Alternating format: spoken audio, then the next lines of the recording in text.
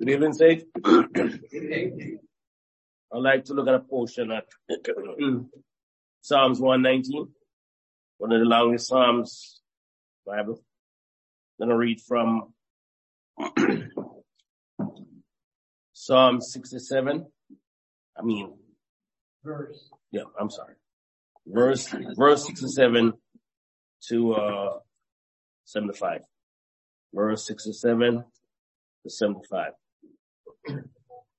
Before I was afflicted, I went astray, but now I kept your word. You are good and do good. Teach me your statutes. The proud have forged a lie against me, but I will keep your precepts with my whole heart. Their heart is as fat as grease, but I delight in your law. It is good for me that I have been afflicted, that I may learn your statutes. The law of your mouth is better to me than thousands of coins of gold and silver. Your hands have made me and fashioned me. Give me understanding that I may learn your commandments. Those who fear you will be glad when they see me, because I have hope in your word. 75. I know, O Lord, that your judgments are right, and that faithfulness you have afflicted me. Now, in this portion, why does God sometimes afflict his people? Although there's many reasons in this portion, I'm just going to pick out three peculiar ones to get us back where we belong. It's the first one, verse 67. Verse 67. Second one, teach us important life lesson that we can then teach to others.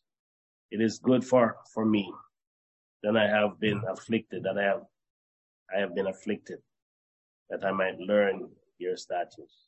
The third one is to help us know that God is faithful. So the last one, when he said, I know, O Lord, that your judgments are right, and that in faithfulness you have afflicted me. Let's look at another portion right here. In the same 119. Look at 89, verse 89 to about 93. Verse 89 to 93. Forever, O Lord, your word is settled in heaven.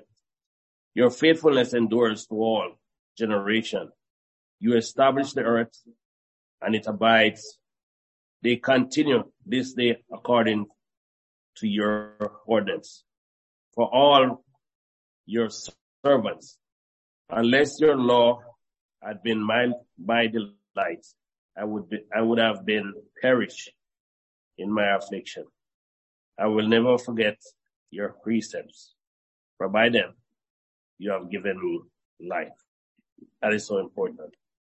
When we remember what God took us out of bondage, children of Israel, the Israelites, for 400 years, they were suffering, and they cry out,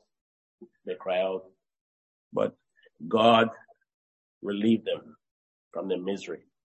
But they get complacent, and they go back into their, like us all. We're sinners, and that's what we do. Not one of us is righteous. I think it's in Isaiah 64:6. Our righteousness inside of God is filthy as rags. So we continue doing the same thing over and over. We have a faithful God. We have a loving God that see our pain. And even when we step out of life and we remember to call on his name, he's faithful and just to bring us back into the fold. So this is why we are this evening. Glory be to God.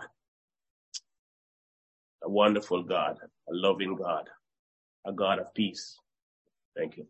It's my devotion.